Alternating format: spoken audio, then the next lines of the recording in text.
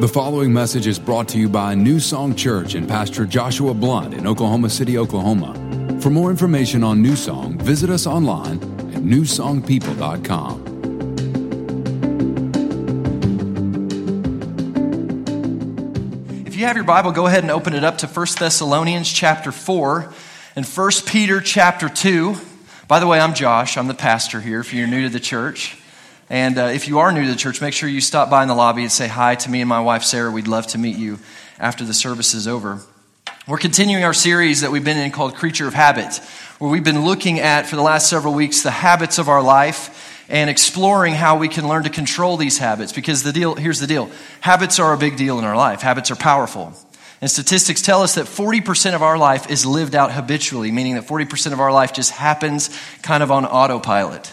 And so if habits are powerful and 40% of our life is just kind of happening, then I think it's important that we as Christians, as people, learn how to harness this habit nature that we have and use it for the kingdom of God and for building the kingdom of God in this earth and for helping other people around us. So that's what we've been looking at. And last week we started talking about specific good godly habits that we need to place in our life. And we began by looking at the habit of connectedness. That God created us to be connected to each other. We were created from connectedness. We were created from the community that was God, the Father, the Son, and the Holy Spirit, the community of the Trinity. We were created in that image, and we function best from that image. In fact, when God looked down at Adam after he had created him in the Garden of Eden, he was there all by himself. He had a relationship with God. He had a perfect world that he was living in, and yet God looked at that and said, "It's not good that man is alone." Because we can have a relationship with God, and that's great, but if we're not connected with other believers, if we're not connected with other people, then God looks at that and he says, that's not good. And so that's why we're pushing you to get involved in a group, get connected with other people so they can help you become who it is God's called you to be. And today, I want to look at another habit, a keystone habit, which we talked about this. A keystone habit is a habit that leads to other good habits. And today I want to look at the keystone habit of purity. The habit of purity is what this message is called if you're taking notes. And I'm going to jump right into this today because I got a lot of ground to cover. And my first point is this. Point number one is this. Purity is God's will for your life. Purity is God's will for your life. The Bible says this in 1 Thessalonians 4, verse 3. It says, this is God's will. What is it? Your purity of life, that you abstain from sexual immorality. God wants us to live pure lives. He wants us to be pure vessels. He wants us to abstain from things like sexual immorality that will hurt us, that can do damage to our life. And so he asks us, he invites us to live this kind of life and to walk in the will of his what he wants for us, which is to be pure. Jesus said this in Matthew 5, verse 8. He said, "Blessed are the pure in heart, for they will see God." Now, isn't that what it's really all about? Don't you want to see God at work in your life? Don't you want to see God working in your world? You know, that idea of being pure in heart, you know, sometimes we think of it as being when we get saved and we walk into salvation and God cleanses us from sin and that someday we get to go to heaven and stand before God. And that's a part of it. But God wants you to see God at work in your life now. God wants you to experience the kind of life and live the kind of life where you see the favor of God in your life, where you experience the presence of God in your life. Not just that you understand that there is a presence of God in this world, but that you experience it, like what we just kind of did in worship, where you feel something. You feel God in this room. You feel that he's here with us, ministering to us. God wants you to experience that. God wants you to walk in the power of God. That comes from being pure. God wants you to know his purposes and live with the kind of peace that he's called you to walk in. God wants you to have purity and see his hand at work in your life and in your family and in your marriage. That's God's will for your life. That's what he's called you to walk in. And you need to understand something. Impurity affects you. And I'm going to show you this today. But if you want to really achieve what God wants you to achieve, you're going to have to be serious about this. Because we live in a very impure world. And there's a lot of things in this world that are trying to invade our life and try to keep us from the life God's called us to walk in. And if we don't really go after this and fight for purity, we're going to lose this battle. In fact, my second point this morning is this fight for purity is a war. If you're taking notes, write this down. This is war. This is war. Peter said it like this in 1 Peter 2, verse 11. He said, "Beloved, I beg you as sojourners and pilgrims Abstain from fleshly lusts, which war against your soul. Now notice how Peter starts this off. He says, beloved, I beg you. You ever had somebody say something that to you? Look, I beg you not to go there. I beg you, don't do that. I beg you, don't date that person. I beg you. What are they saying? They're trying to get you to not do something that they know will hurt you, right? And that's what Peter is saying. I beg you, don't abstain from these fleshly lusts. They're going to, what do? War against your soul. Now, it's interesting when it talks about that phrase there, war against your soul. Like sometimes we think of it as kind of like a fight, but it's really not. That phrase there talks about a full-fledged military campaign. This is the war that's going on for our purity. That there's an invasion happening with lots of aspects to it, lots of different phases that's meant to be rolled out over time in your life. This is how the enemy comes against us with impurity. He's warring against our souls. He's warring against our minds. He's warring against us to try to prevent us from walking in what God has for us. Listen, the devil is cunning. He's a cunning general, and he's been doing this a long time. He's been attacking people and fighting people, and he knows what he's doing. He's had thousands of years to perfect his craft, and he watches your life, and he looks for opportunities where you're weak, where he can come and attack you and try to keep you from what God has for you. This is war. And the devil hates you. Welcome to New Song Church. And the enemy, Aaron Rodgers, I'm sorry, did I just say that? Excuse me, a little slip of the tongue there. You can tell I'm a Cowboys fan. But the enemy, he's out to get you, and he wants to ruin your life. The Bible says he wants to steal, to kill, and to destroy you. It says that he's a roaring lion seeking whom he may devour. He's the father of lies.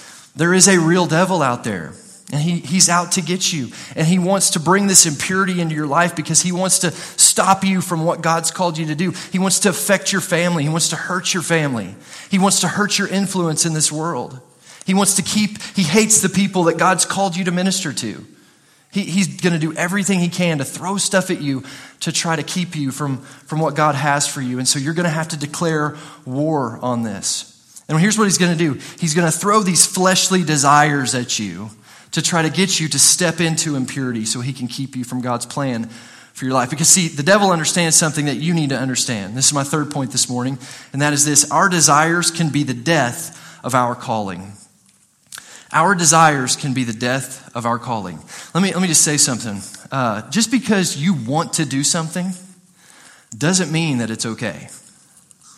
And we live in a culture today where it's kind of like, well, I have a certain bend towards the sin, and so that's okay. I was born this way, so that must make it okay. Listen, I was born to like cheeseburgers. I like cheeseburgers. I like to eat them a lot. But if I eat cheeseburgers all the time, I'll die an early death, right? Isn't this true? I like to sleep. I enjoy sleep. Anybody enjoy sleep? I like to sleep. If I could, I'd stay in bed all day. That's a desire I have. But if I live that way, I'm going to waste my life away, right?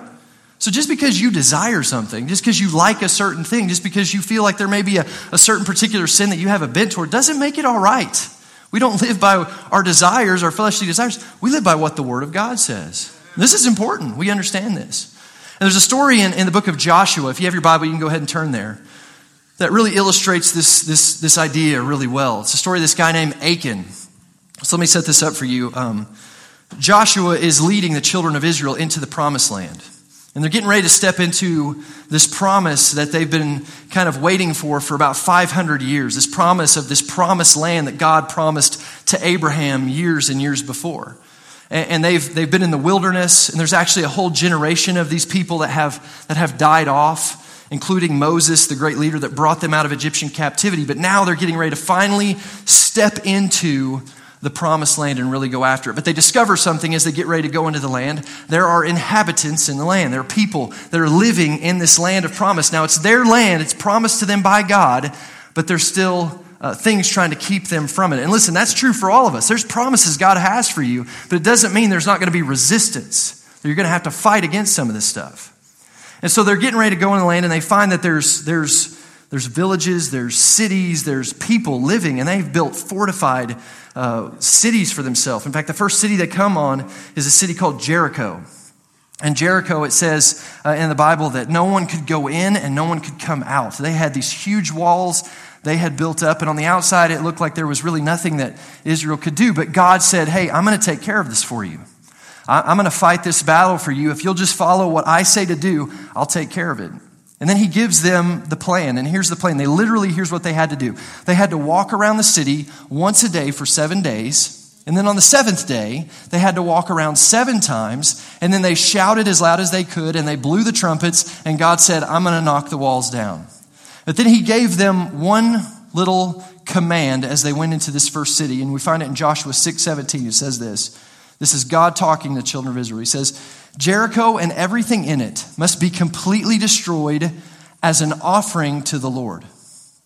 Do not take any of the things set apart for destruction or for yourselves, or yourselves will be completely destroyed, and you will bring trouble on the camp of Israel. Everything, look at this, made of silver and gold and bronze or iron is sacred to the Lord and must be brought into his treasury. Okay, so God says, I'm going to fight the battle. I'm going to do my thing and take care of this for you. But here's what I want. All the gold, all the silver, all the shiny stuff, I want you to give that to me as an offering. I want you to put that in my treasury. You can't touch it. That's for me. I'm setting that apart for me. If you obey me, it's going to be good. If you don't, it's going to hurt you. This is what God says to them. And so it goes on from there. They go and they do their thing. They obey their part of what God asks them to do. They go to the city. They walk around it for 7 days. On the seventh day, they walk around 7 times. They shout, the trumpets blow, and the walls came tumbling down. Woo. And they win the city. God fights the battle for them. It's a done deal. But there's this guy named Achan. And Achan goes into the city after this has all happened. And Achan's walking around, and he went into this room, this inner chamber, and it says he was all by himself. He was alone. And he saw some silver coins, and he saw this giant wedge of gold, and he saw this really dope Babylonian coat. And he was like, dude, I got to get that coat, and I got to get this stuff. And he saw it, and he began to lust after it. And so the Bible says that he took these things, and he took them back to his tent, and he hid them.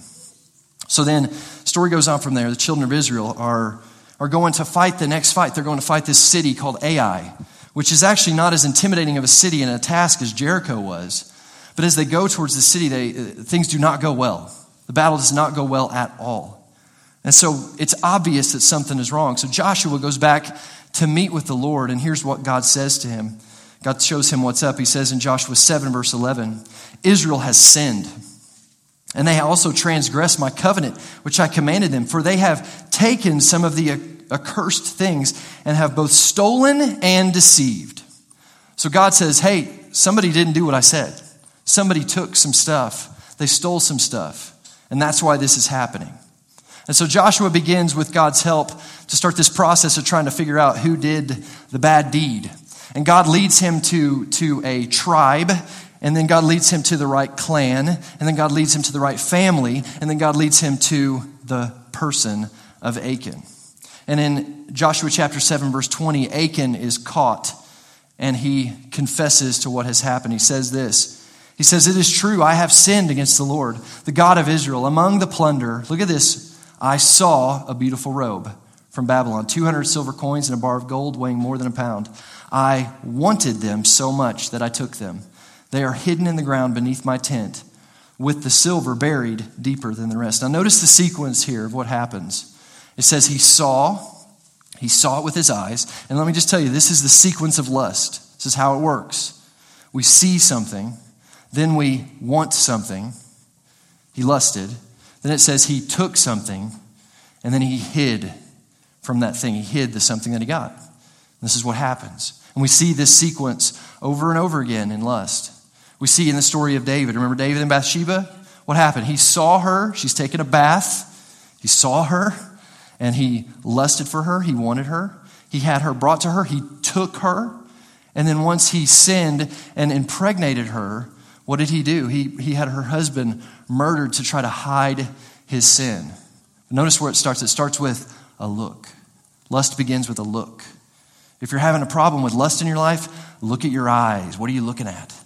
What are you seeing? Change what you're looking at. This is the path of sin, when we let our desires drive. Now, here's something interesting to me. As I'm reading this week, I'm just kind of thinking, what was Achan thinking? Really? Like, this guy, understand, he was born in Israel in the wilderness. That's where his life began. He has no way of explaining away how he got this stuff. Like, if he comes out one day dressed in his dope Babylonian robe, everybody's going to be like, dude, what are you doing? Or all of a sudden he's just rich. But here's the thing. Here's what he was thinking. He was thinking, I want that. He wasn't thinking about the consequences. He wasn't thinking about what was going to lead to. He was just thinking, I want something. I got to have it. I'm going to take it. I'll deal with that later. And that's how this issue of lust can be in our life. Because now always yells louder, but later always lasts longer. If you're taking notes, write that down.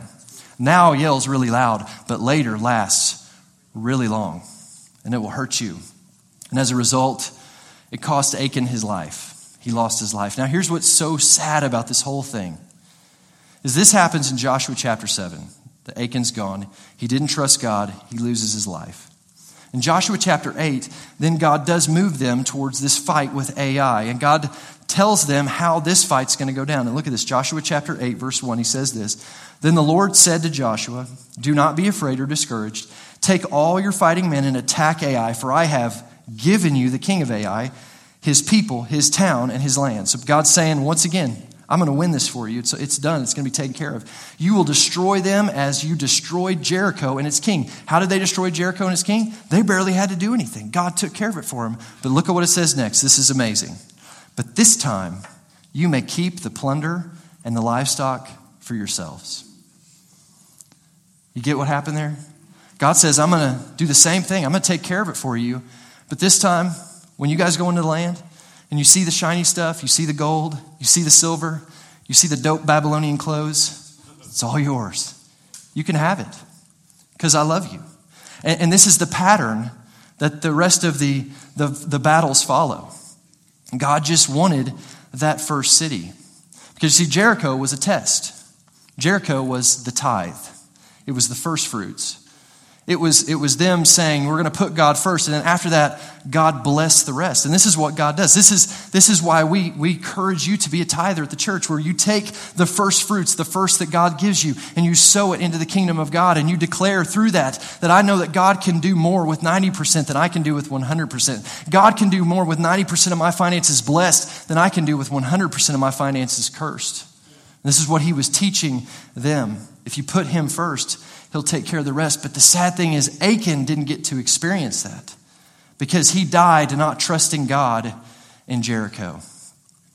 And understand, God had stuff for Achan. God had land for Achan. God had a plan for Achan's life. God had a plan for Achan's family. God had a plan. He wanted to do great things through his life, just like he does with you. But Achan missed out on that because he didn't trust God. Because here's what he did. When he heard God say no, what God was really saying was not now, but what he heard was not ever. You get that? He heard God say no, and really God was just saying not now, but he took it as not ever. And this is a problem that we can face sometimes in life. We think God is telling us not ever sometimes, when really God's just saying, hey, just wait, because I've got a better plan for you. Take sex, for example. Sex is something that God has ordained. He's created it. He made it feel good for a reason. He could have made us reproduce in any way he wanted to, but he made it really cool. Thank you. Thank you, Lord. But here's the thing. If we do it outside of how God has it planned to be done, it doesn't work. I remember, this is funny, I remember right before I got married, it was kind of this funny reality that kind of sunk in with me. Like my whole life, I grew up in a Christian home. My parents were ministers and preachers. And my whole life, it was like, no, don't do that. Stay pure. You know, no, hey, no, get away from her. Like that was my life. And then you get married and it's like, so when are you guys going to have babies? Like it just flips. And you realize that there's no other sin in this world there's nothing else in this world that at one time is a sin and then all of a sudden it's not. Think about it. Sex is the only thing that at one point in your life it's a sin, and then it's all good in the covenant of marriage. Woo! Have fun. Reproduce. Yay. But you need to understand something. God has a plan. And he knows the best version of that is the version that is done his way in the covenant of marriage, where two people are united with Christ, united in spirit, united in body through this thing called marriage. That's God's plan. And your desires can keep you from your destiny. When God tells you not to take something and you take it and do it your own way, you can hurt yourself. And in fact, I want to give you three things this morning, three ways that impurity can affect you in your life. Number one, impurity affects your faith. Whether you realize it or not, impurity affects your faith. Have you ever been getting ready to go pray and you go to pray, or maybe you come into a worship service like this today, and kind of like what Ryan was talking about, you find yourself kind of going, oh man, I know I shouldn't have done that this week. And you find yourself, what that's called is your sin conscience. And you start to think about where you've stumbled and where you've messed up and the mistakes you made. And so when you go to God to pray, you're like, oh man, I don't know that if I'm qualified to go to God in prayer. And your faith is affected. And when your faith is affected, realize this, your prayers can't get answered if you can't have faith. The Bible says this, and let me show you this. James 1, verse 6, it says, but let him ask in faith. It's talking about prayer. With no doubting. For he who doubts is like a wave of the sea, driven and tossed by the wind. For let not that man suppose that he will receive anything of the Lord. He is double-minded man, unstable in all his ways. So when we have this sin conscious of the things that we've done, and we feel impure, and we've made these mistakes, and we go to God in prayer, and we find ourselves kind of going, man, I don't know. I know I haven't been living the right way, so I don't know if God can answer me. And it affects our faith. It's not that God's turning his back on you. It's that your sin is getting in between you and God, and it's keeping you from having the clear connection he wants you to have. And so what do we have to do? We have to repent. We have to get that right with the Lord. So number one, impurity affects your faith. Number two, impurity affects your family. It affects your family. This isn't just about you. There's people around you that are being affected by the sins that you commit. David fell morally in 2 Samuel chapter 11 with Bathsheba. 2 chapters later in 2 Samuel chapter 13, his family falls into sexual sin. Exodus 34 verse 6, look at this with me. It says this, it says, the Lord God, merciful and gracious, long-suffering and abounding in goodness and trust, keeping mercy for thousands, forgiving, look at these two words here, iniquity and transgression and sin, and by no means clearing the guilty, visiting the iniquity of the fathers upon the children and the children's children to the third and fourth generation. Now it talks about two kinds of sin here. It talks about an iniquity, which iniquity is an inward sin. It's the sins that we maybe don't necessarily completely walk out in their worst form, but we have some places in our heart where we think some things and we kind of commit some sins within us. We don't necessarily walk them out, but they're there and they're in our hearts. A transgression is an outward sin. It's a sin we act on. It's a sin we totally walk out in our life. And what it says here is that these iniquities, these hidden sins, affect your family. It says, visiting the iniquities of the father upon the children and the children's children. They affect your kids. That hidden sin that you're participating in, that you think nobody knows about, moms, dads, it's affecting your kids. It's going to hurt them. It's going to keep them from the plan of God. The inward motivation towards impurity that you have will affect your family. And I've seen this. I've seen this in my life. I grew up, as I said earlier, a minister's kid. And my dad was a part of a church. And there were other leaders around his age that were also a part of this church. And they had kids. We were all about the same age. And I grew up with some of these kids. And so there was me and my family, and there was the pastor, and he had some sons and daughters, and we were friends. And then there was this other leader in the church, this other pastor in the church. And he had some sons that were close to our age. And growing up, we weren't perfect. Listen, I was not by any means a perfect kid. I did a lot of stupid stuff. But growing up, I never got into really, really bad stuff. I never questioned God in my life. I never questioned if Jesus was real. And neither did the pastor's sons. We all, we weren't perfect, but we never moved into really gross, immoral stuff. But these other kids of this other pastor, they did. They started walking away from God. They started participating in sins that were way I mean, and we would look at them and just kind of be like, what is going on with these guys? Well, I found out a few years later that their father had been a very immoral man for years and years and years. He had gotten caught up in pornography at a young age, and then he began to move further and further into that, and he started committing sin, and he began to cheat on his wife and got involved with prostitutes and all sorts of gross, immoral, terrible things. And when it all came out, I remember thinking, now it all makes sense. And what's sad is I've seen those sons that were raised in the same kind of church, around the same kind of people, but I've seen them go down this path. And right now, none of them are living for God. Some of them are living in ways that are completely opposite. Their hearts are turned to the point away from God that they're actually positively trying to fight against the church. It's a sad, sad thing I've seen. And listen, that door was open because of their father. Your sins affect other people in your life. And you need to realize that. This is a big deal. This isn't just about you. This is about the world around you. And I know I'm being kind of strong here, but I want you to get it. This is important. Now, the good news is Jesus can forgive you, and he can heal you, and he can do a work in you. In fact, I can show you how Jesus can forgive this very thing. In Isaiah 53, talking about Jesus, it says he was wounded. Look at this, for our transgressions. Wounds on the outside for our transgressions. Look at this. He was bruised. What's a bruise? It's under the skin. It's hidden, right? He was bruised for our iniquity. The cross covered everything. Jesus took care of everything. And if we'll run to him and we'll repent and we'll allow him to, he can heal you of every aspect of your life. He can bring freedom to you. But you need to take this seriously. Impurity affects your family.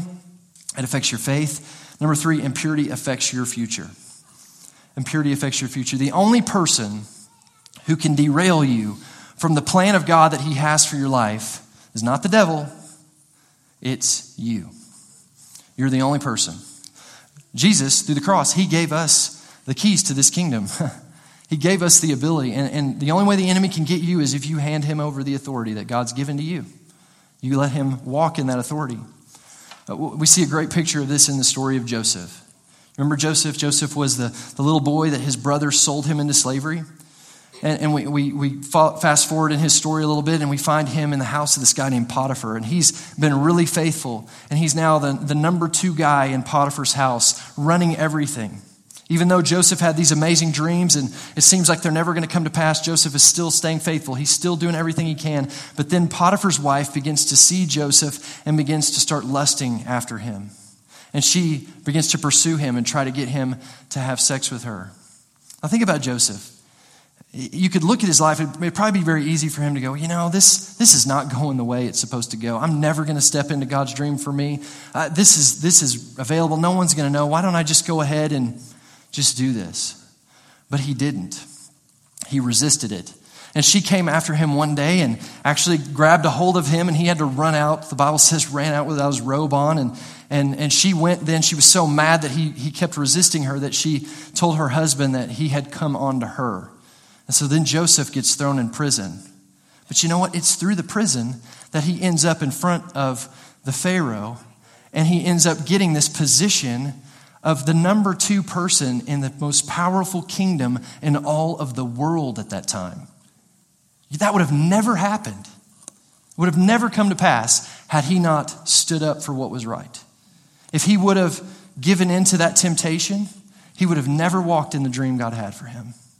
But he resisted it. And even when at that moment it didn't look perfect, God worked it out. God made all things work together for his good. If you'll follow God, if you'll make a plan to say, God, I'm going to fight for purity. I'm going to fight to do the right thing. I'm going to fight to live for you, even when it's hard sometimes, even when it's difficult. I'm going to do everything I can. God will advance you and help you to step into the dream that he has for you. But listen, if you can't fight this, if you can't stand for purity, if you keep falling into impurity, you're gonna hurt God's ability to move you into what he has for you. So purity is a big deal. It's God's will for our life. He wants us to walk in it. It's a fight. It's a war we're going to have to declare. So how do we make it a habit in our life? I want to give you 5 ways that you can do that this morning, okay? Number 1, think about purity. Think about purity. Think about it. Have a plan for it. Have a plan for purity in your life. What's your plan for purity? How are you keeping yourself pure? What's your standard for purity? Look at the Word of God and then ask God, what's your standard for me? What do you have for me? And then put together a plan. If you're struggling in some areas when it comes to purity, there's some areas of your life that you know you're doing things that are impure, that are hurting you, put a plan in place. If you're struggling with pornography, where are you getting it? Put things in place to stop you from getting it. If it's on your phone, put some filters on your phone. Take apps off your phone. Get something like Covenant Eyes that monitors what you're doing on your phone, and get accountability with other people who look at that and pay attention to that. Put a plan in place. Don't, if you're struggling with this kind of stuff, don't go to your computer late at night if you're struggling with that. If you're in a relationship with another person and you keep finding yourself stumbling, you're not married yet, you may be going in that direction, but you're not there yet, but you keep kind of stumbling in purity, put a plan in place. Think about what's leading you down that path. What are some of those seemingly unimportant decisions that keep leading you towards impurity? If you really sit down and think about it, what's the things? Do they live alone and you find yourself over at their house and all of a sudden you do things that are impure? Quit going to their house. Watching romantic movies under the blanket? I dated. I know what's up. Quit doing that. Put a plan in place. And let me tell you a couple other things you need to do. You need to think about the consequences of impurity in your life. If you're married, think about if your husband, how your impurity affects your wife. How it's going to hurt her. Because listen, your sins will find you out. It's going to hurt her. Think about how it'll affect your kids. Think about having to stand before your kids and say, I'm sorry, but mom and dad are getting a divorce because mommy or daddy did something really stupid. How that's going to affect them. Think about the consequences of this. You might even want to write down a list of how this can hurt you. Get real with this. If you're struggling with this, go to war. Fight against it. Get real with it. But don't just think about the bad consequences. Also, think about the good things that are produced out of purity. The Bible says this in Philippians 4:8. It says, finally, brothers and sisters, whatever is true, whatever is noble, whatever is right, whatever is pure, whatever is lovely, whatever is admirable, if anything is excellent or praiseworthy, think about such things. Think about how God wants to use you. Let me tell you some ways that God wants to use your purity. 1 Thessalonians 4 verse 3 says this, talks about this. If I'm pure, I'll be living in God's will for my life. You want to be in the will of God? We talked about that earlier. You need to walk in purity. Galatians 5 verse 13. If I'm walking in purity, I won't be a slave to my lust. I'll be free to serve others and to serve God in love. Ephesians 5 verse 8 says that if I'm pure, my life will be fruitful, and the fruit of my life will be goodness and rightness and truth. Ephesians 4, 17 through 19. If I'm pure, my mind will no longer be foggy. My heart will be teachable, and I will be filled with the life of God. 1 Kings 11 verse 4. If I'm pure, my heart will not be enslaved to the worship of the wrong things, which means I can wholeheartedly devote myself to the worship of the true and living God. Hebrews 13, 4. If I'm pure, I will keep my marriage bed undefiled. Ephesians 5, 16. If I'm pure, I will no longer waste my time on lifeless things, but instead make the most of my time. If I'm pure, 1 Thessalonians 4 verse 4 tells us that I will be an honorable person. If I am pure, 1 Corinthians 6:12 says, I will not be enslaved to sinful passions. There's blessings that come with walking in purity. So think about purity. Number 2, get accountable. Get accountable. You need to have some people in your life that you can talk to that can help you to walk in the healing that you need from some of these impure things that you might be doing. James 5:16 says this, you confess your sins to one another and pray for one another that you may be healed. We confess our sins to God for forgiveness. We confess our sins to each other to find healing. And that's why we talk about stuff like groups here. That's why we want you to get connected in a group, because we want you to have people around you that can help hold you accountable. And when I talk about accountability, I'm not just talking about having some buddies or some girlfriends that you can get together with and you can talk about how you messed up here and they all just go, oh, it's okay, I did too, and we'll be fine. That's not what I'm talking about. I'm talking about stirring each other up towards good works. The Bible says this in Hebrews 10:24. Let us consider how to stir up one another to love and good works, not neglecting, look at this, to meet together as a habit. Right? Talking about habits. We need to make this a habit. But encouraging one another, and all the more as you see the day drawing near. And let me just tell you something. If you're married and you have a Christian spouse, that's the person you need to be talking to. You need to be accountable to your spouse. And I know it's hard. I've lived it.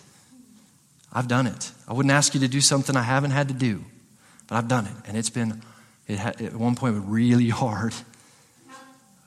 But here's what I've learned. The Bible says when two people get married, that two people become one flesh. That in the Spirit, that God unites these two people. And God sees you as a married couple. He sees you as one, unified. And there's one part of me that doesn't struggle in the area of lust. And she's sitting right there. So why would I not lean into her in an area that I'm weak in, where she's strong? You know, at one point, Sarah used to struggle with fear. I don't struggle with fear.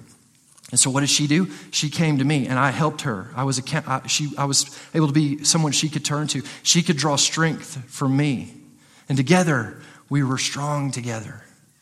If you need an accountability person in your life, someone that's not just going to pat you on the back, someone's going to help you, that loves you and wants the best for you. If you're married to a Christian spouse, turn to them, run to them. Don't be afraid. And listen, if somebody comes to you and confesses things that they need help with, you need to help them.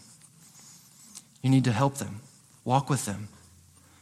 And I'm telling you, on the other side of whatever pain or hurt you may be facing in that moment is the best life you could ever imagine. It was hard telling my wife that I had an issue with pornography. But on the other side of that has been a marriage I wish you could all experience. So you need to get accountable. Number 3, get in the Word. Get in the Word. Psalms 119, verse 9 says this: how can a young person stay pure? That's what we're talking about. By obeying your word. Obeying it. Doing what the Word of God says. What does it say next? I have hidden your word in my heart that I might not sin against you. Psalms 119, verse 45 says, I will walk in freedom, for I have devoted myself to your commandments. The Bible is a powerful spiritual weapon, force in our life. It has the power to guard your mind. It has the power to feed your mind. It has the power to free your mind, but it cannot do those things unless you put it in your mind and into your heart. So how do you do that? And notice it says, I've devoted myself to your words. I've hidden them in my heart. Here's how you do that. You read it. You meditate on it. Meditate just means that you find scriptures, you look at those scriptures, you speak those scriptures, you memorize those scriptures, you get them down deep inside of you, and then when the trials come, when the issues of life come, you can stand on the Word of God. God will remind you, the Holy Spirit will remind you of those verses that you've dedicated to your heart. He'll quicken those verses to you so you can stand against the enemy. When Jesus was in the wilderness and the devil came against him and tried to tempt him, what did Jesus say? He said over and over again, it is written, it is written, it is written. And he didn't have a scroll with him. Where was it written? It was written in his heart. You need to write the Word of God in your heart. Get it down deep inside of you. Number 4, lean into your helper. Who's your helper? The Holy Spirit. Jesus said this about the Holy Spirit. He said, but the helper, and just in case you don't know, the Holy Spirit, whom the Father will send in my name, he will teach you all things and bring to your remembrance all that I have said. The Holy Spirit wants to help you overcome impurity. You need the Holy Spirit. You need the power and the wisdom and the person of the Holy Spirit in operation in your life. He wants to help you where you're struggling. He wants to bring peace to your mind. He wants to remind you of what the Word of God says, and He wants to bring power to your life. Acts 1:8 says you receive power after the Holy Spirit has come upon you. The power that the Holy Spirit wants to put into your life is the kind of power that can help you overcome any addiction, any struggle, any issue, any stronghold, whatever it may be. You can receive that. And at New Song Church, we believe, this is what we believe. We believe that there's another baptism of receiving the Holy Spirit that you need to ask for. And God wants to equip you with this power that you need. I'm going to give you an opportunity to do that at the end of this service today. But you need the Holy Spirit. You need to lean in to your helper, the Holy Spirit. Number 5. This is big. Recognize who you are. Recognize who you are. Look back at 1 Peter 2, verse 11 with me. He said this. He said, Beloved, I beg you as sojourners and pilgrims. You notice what he did there? He goes on to talk about fleeing from sexual or from immorality, from fleshly lusts. But before he says that, before he talks about what you need to flee from, he makes a declaration of who you are. And here's who he says who you are. You are sojourners and pilgrims. Here's another way of saying that. You're an alien. And when I say alien, I don't mean you're a little green man. I mean, this is not your home. Your home is in heaven. You are seated with Christ Jesus. Me and you are sojourners. We're pilgrims heading towards this place, this ultimate destination that God has for us. Philippians 3 verse 20 says this, but we are citizens of heaven, where the Lord Jesus Christ lives, and we are eagerly waiting for him to return as our Savior. In your true life, in the Spirit, you belong with Christ and you're heading home. And your entire life is a pilgrimage now, sojourning your way to heaven. And I think if we can really get this down in our heart, it helps us when it comes to purity, because what would a person who doesn't live here, how would they respond to some of these things that try to come against us? Because here's what it boils down to. We're not living for pleasure here. We're living for treasure there. This little segment of life we have here on this earth, it's a flash for when you think about eternity. And yet sometimes we dedicate our whole lives to this short little 90, 100 years, if we're lucky, that we're going to be here, when eternity is at stake. And people will sacrifice this for that. And it ain't worth it. It's not worth it. We're not living for this. My portion is not in this life. My portion is in the life to come with Jesus Christ. And so when I think that way and sin tries to come against me and say, oh, you need this, I think, no. And realize this, when you resist the temptations of this world and impurity, God sees that, and there's a reward in heaven for you for those things. This is a big deal. We're citizens of heaven. You need to know who you are. I'm going to invite the band to come up at this time. And as they do, I want to kind of put one more thought with you today as we kind of close this out. There's one word that Peter uses here too in the 2 Peter 2:11. And don't check out on me yet. Man, this is so big what I'm getting ready to say. I know you can hear a message like this sometimes and you hear it and you start to think about the mistakes that you've made, the things that you've done. Maybe you sit here today and there's huge portions of your life that you wish you could go back and relive and fix and change. I know I'm that way. Parts of my past that I just go, man, I wish I would have never done that. I wish I would have never got caught up in that. I wish I could change that.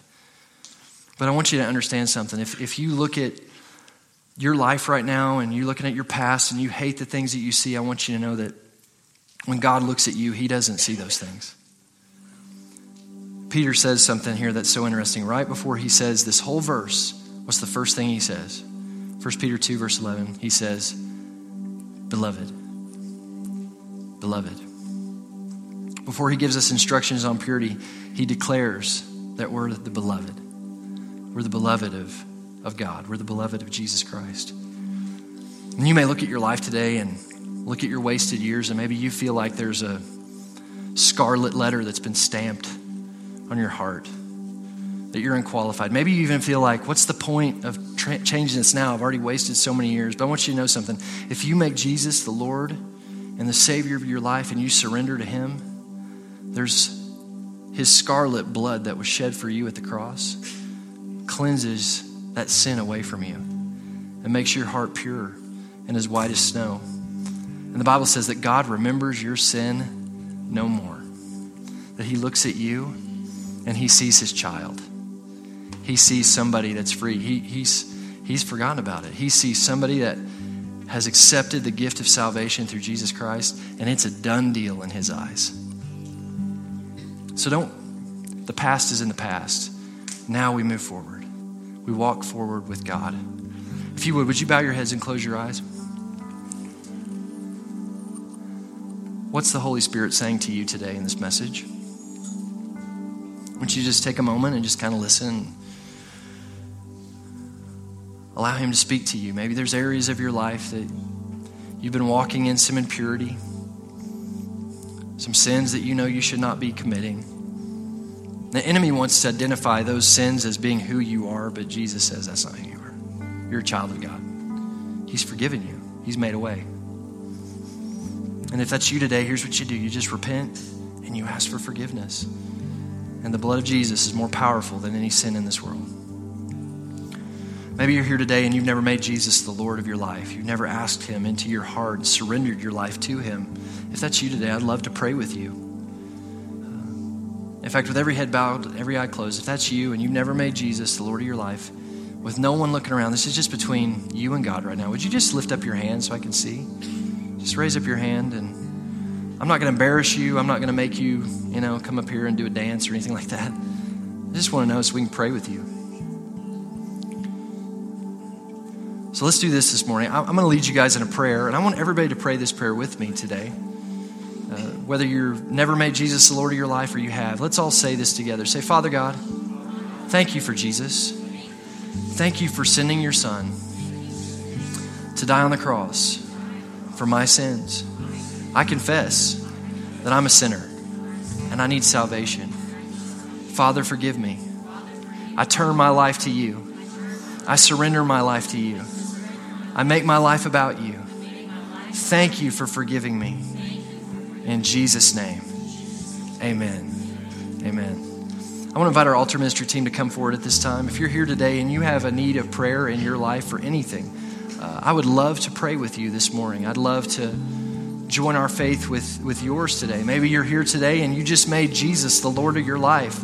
I want to invite you to come forward and let one of these guys know. The Bible says, talks about how if you confess God before man, he'll confess you before his Father. This is an important step. If you prayed that prayer for the first time today, you need to come forward and just let one of these guys know that I prayed that prayer. And here's the thing, we've got something for you. We want to help you moving forward in this walk with Jesus Christ. We've got a gift for you. At New Song Church, we believe when you get saved, it's your spiritual birthday. So we've got a present for you today. We've got something. We've got some birthday cake M&Ms. We got a book that's going to help you. We want to put some things in your hand to help you move forward in your walk with God. Maybe you're here today and you've never received the baptism of the Holy Spirit. You've never accepted this helper, this aid that Jesus offered to give to us in the Holy Spirit. If that's you today, we would love to pray with you. The Bible says that all we have to do is just like we receive salvation, we receive by grace through faith. That's how you receive the Holy Spirit. It's by grace. You can have it.